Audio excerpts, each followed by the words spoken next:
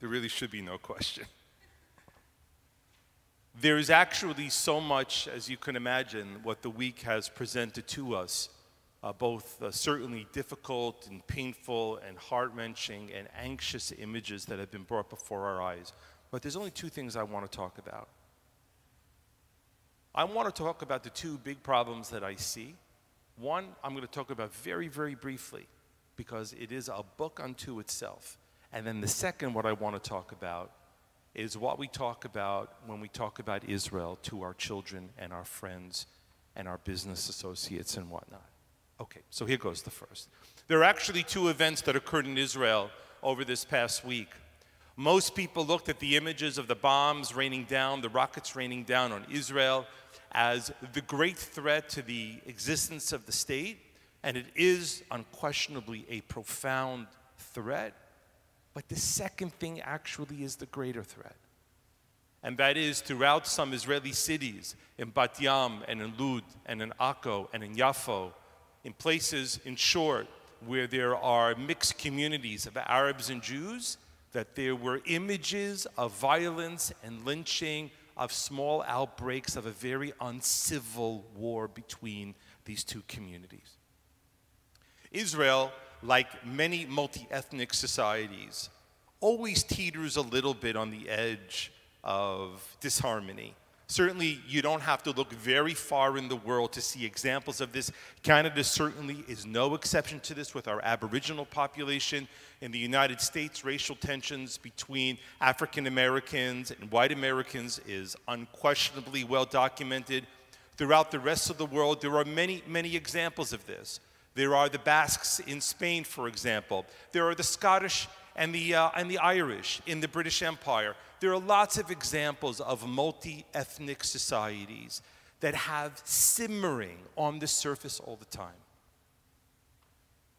But what we saw this past week, of course, was not just simmering. It was where things boiled over. And the violence really came to a point that was profoundly disheartening, because Israel had reached what we believe to have been an exceptional moment in its history, where Arab political participation in the democratic process was at an all-time high. Don't forget that what apparently was to be the incoming government was going to have an Arab party as one of its coalition partners. Israel, over the past 6-7 months, have signed a number of peaceful agreements with local Arab countries. I mean, these were remarkable achievements in a very short span of time, and it boded very well over a general atmosphere of conviviality amongst Jewish Israelis and Arab Israelis, that maybe something was turning a corner. The economy was doing very well, which means everyone had a very good standard of living.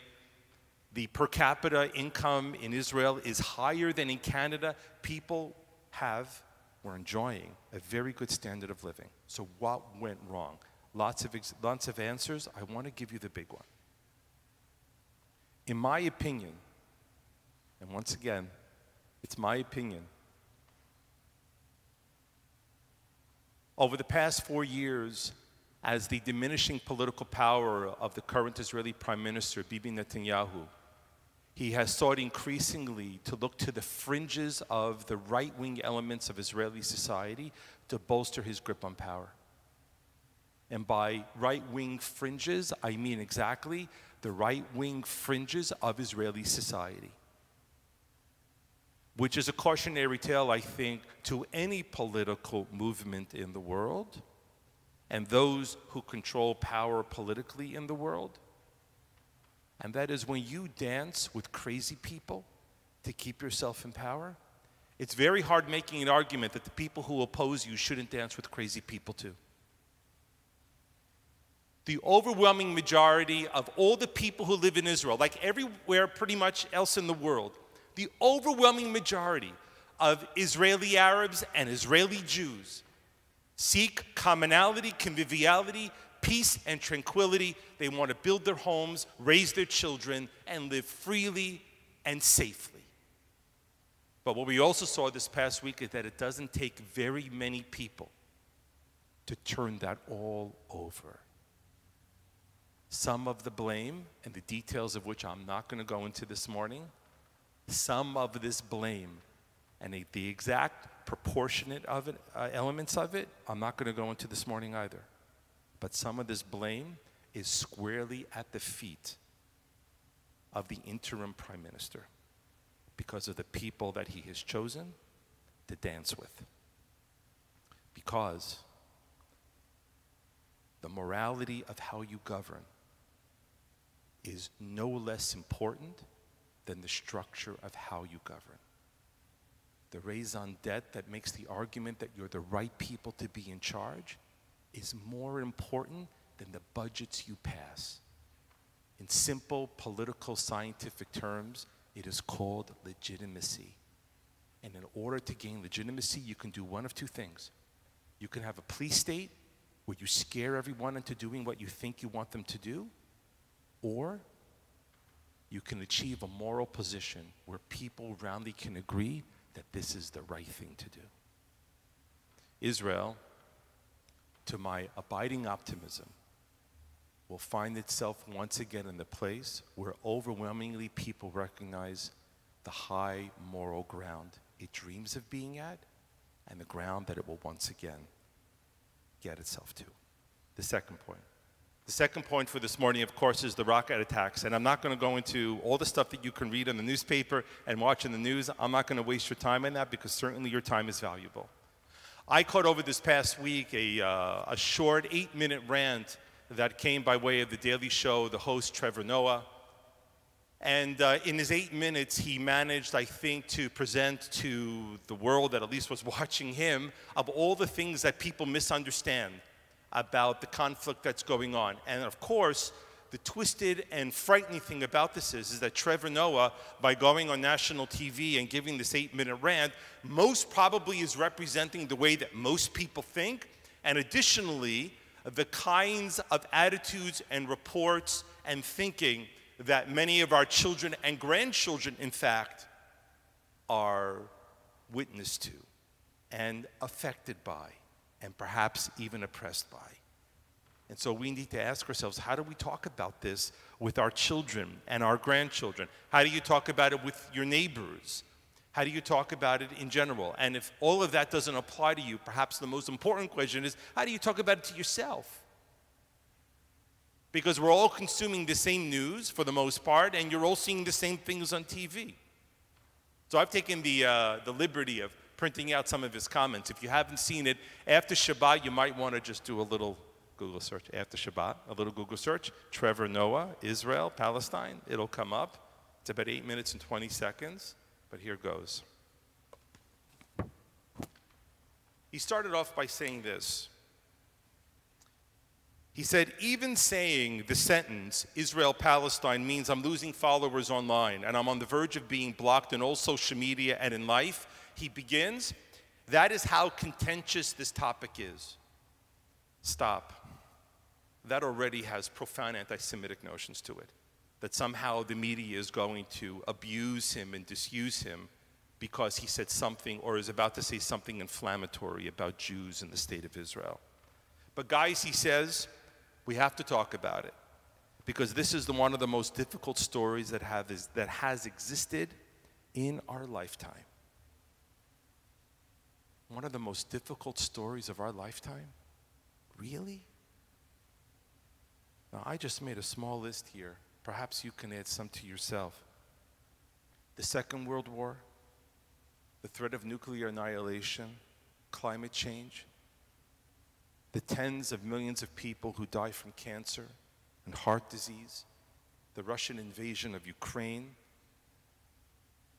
the over 50-year Chinese oppression of Tibet, the Chinese imprisonment and enslavement of the Uyghurs, millions of people this past year dead from COVID, and yet Trevor Noah thinks that this is one of the most important and difficult stories of our lifetime? Really? You know that in Israel, that there are more journalists per capita than anywhere else in the world? Nigeria, which is one of the poorest countries in the world, by the way. Do you know how many reporters Nigeria sends to Israel? 4. Nigeria doesn't have a reporter in Paris, but they have 4 reporters in Israel. The overemphasis, the overattention that people pay to the state of Israel and any of the conflicts that go on in the state of Israel, we must roundly confirm and agree, is so overwhelmingly outside of proportion to what it actually is. It is beyond comprehension that Nigeria has 4 reporters in a country that is the size of Long Island. It is 9 miles wide, 120 miles long, and 4 reporters? Why do you think that's so? Why do you think that's so? Why would Trevor Noah, the host of a very popular, and he's very well paid, program on TV, and what makes the Israel-Palestine such a difficult topic to even broach is all the layers that people pack into it. No matter how much you try to break it down, he said, people are always going to say that you're leaving out some crucial piece of context. And you know what? You're probably right, he said. The origin of blame and conflict shifts depending on the timeline. He added, going back and forth. And then he says, I don't want to have that argument and the noise that goes back and forth on this thing, because honestly, I don't know any TV show in 10 minutes that's going to come close to solving the problem. 10 minutes isn't even enough to explain Mortal Kombat conflict, so I'm not even going to come and do that. Now, he said he wasn't going to do it, but he did do it. Instead, Trevor Noah poses a different question. In Gaza, he said, Israeli airstrikes have reportedly killed, as of that time, 28 people, including 10 children. He forgot to admit that most, at that point, of the deaths and casualties that occurred in Gaza were a result of the rockets that Hamas had shot that misfired and hit their own people. But that aside, over 150 people have been wounded. In Israel, Hamas rockets at that time killed 2 people. And this exchange of fire comes after the Israeli assault on the Al-Aqsa Mosque on the Temple Mount in Jerusalem that left more than 600 Palestinian protesters and worshipers injured. So what happened? You all heard the term Sheikh Jarrah, the neighborhood in Jerusalem? Those homes in Sheikh Jarrah were owned by Jews in 1948, before the war broke out. When Israel lost control of that part of Jerusalem in 1948, it went to Jordan. Arab Palestinians moved into those homes. When Israel recaptured the back part of the city, the eastern part of the city, they then began, starting in 1972, a process through the courts for those Jewish families to reassert their original title on the properties.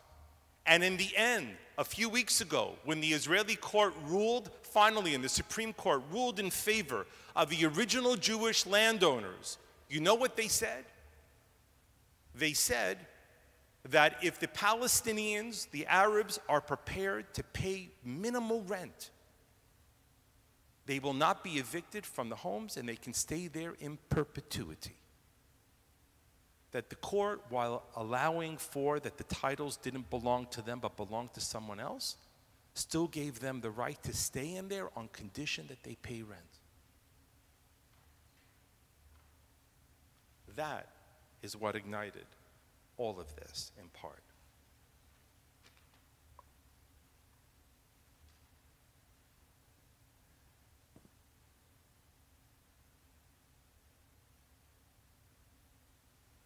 The events of what happened with this neighborhood, and then the protests, and then the bombs and the rockets, is perhaps better understood with his final statement. He says, personally, I can't watch this footage and see those numbers and see a fair fight. Given that Israel has one of the most sophisticated missile systems in the world, Noah then poses what he calls an honest question. If you're in a fight where the other person can't beat you, how hard should you retaliate when they try to hurt you? All I'm asking, he said, is when you have this much power, what is your responsibility? That's a great question. What is Israel's responsibility? The responsibility of every sovereign state since the beginning of time, when they had sovereignty in states, is that they must protect the life, body, and property of the citizens of their country. Plain and simple. What should Israel do? Well, the fact of the matter is, Hamas is the only Arab political Palestinian organization today of any note that openly engages in the idea that Palestinians can overthrow the state of Israel and all move back there. They're the only ones. The other Arab countries in the surrounding areas have made peace with them. The PLO, Fatah, made peace with Israel. Hamas, supported by Iran and Hezbollah, they are the only intransigent forces in the world that believe that the state of Israel is illegitimate. And as a result of that, the people, they still foist upon them this idea that Israel can be removed and wiped off the face of the earth. It's not certainly not a mistake at all that these 4 Arab countries make peace agreements with the state of Israel, and then Hamas begins to launch missile attacks against the state of Israel. It is a deliberate attempt on Hamas to remind the world, at least to keep its agenda on the table, that they are not forgotten. But this is my last point, which is the question that Trevor Noah actually asked. What is Israel supposed to do? What is Israel's responsibility?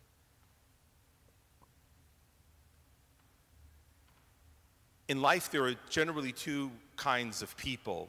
I mean, there are people who are overly aggressive and violent people, okay? But there are people who love peace, and there are pacifists. And the idea, of course, on some level, that Jews should be pacifists is a lesson that we have, with great difficulty, learned over the course of time in history. For myself personally, I'm not a pacifist. I'm not a pacifist because recent history have certainly taught me, as I'm sure all of you, that pacifism doesn't change the world and it doesn't save people's lives. Auschwitz, Majdanek, Treblinka, they weren't liberated by people carrying olive vines and they were chanting peace-loving slogans. You know what liberated Auschwitz, Treblinka, and Majdanek? Allied forces in tanks and with submachine guns. That's the hard truth of this world. And that if it wasn't for the fact that in Israel they have guns, there would either be no Israel or there would be no Jews left in Israel. That is the harsh and difficult truth that we are left with in this world. And it's a painful one as well. It's not happy to say that. But the fact of the matter is also, is that while guns are used to protect us, they certainly aren't the things that will bring about a lasting peace. You need to hold a gun in one hand and an olive branch in the other. Or, as the ancient rabbis once famously said, that when the Jews were sent out into exile and the temple was destroyed, 2 things came down from heaven: a book, the Torah, and a sword, which means that you hold the sword in your hand for as long as you have to, until you can share the book of peace with other people. I can assure you of this: the difficult images that are flashing on our TV screens and our computer screens, in a few days it will all be past, and the page will be turned to another thing. But the long-term lessons of what this moment has taught us, particularly of what goes on inside of Israel, between Jews and Arabs, that's a lesson for us to pay attention to. And God willing, we will learn from it as well. Shabbat Shalom, everyone. And please, for us all, a much better week.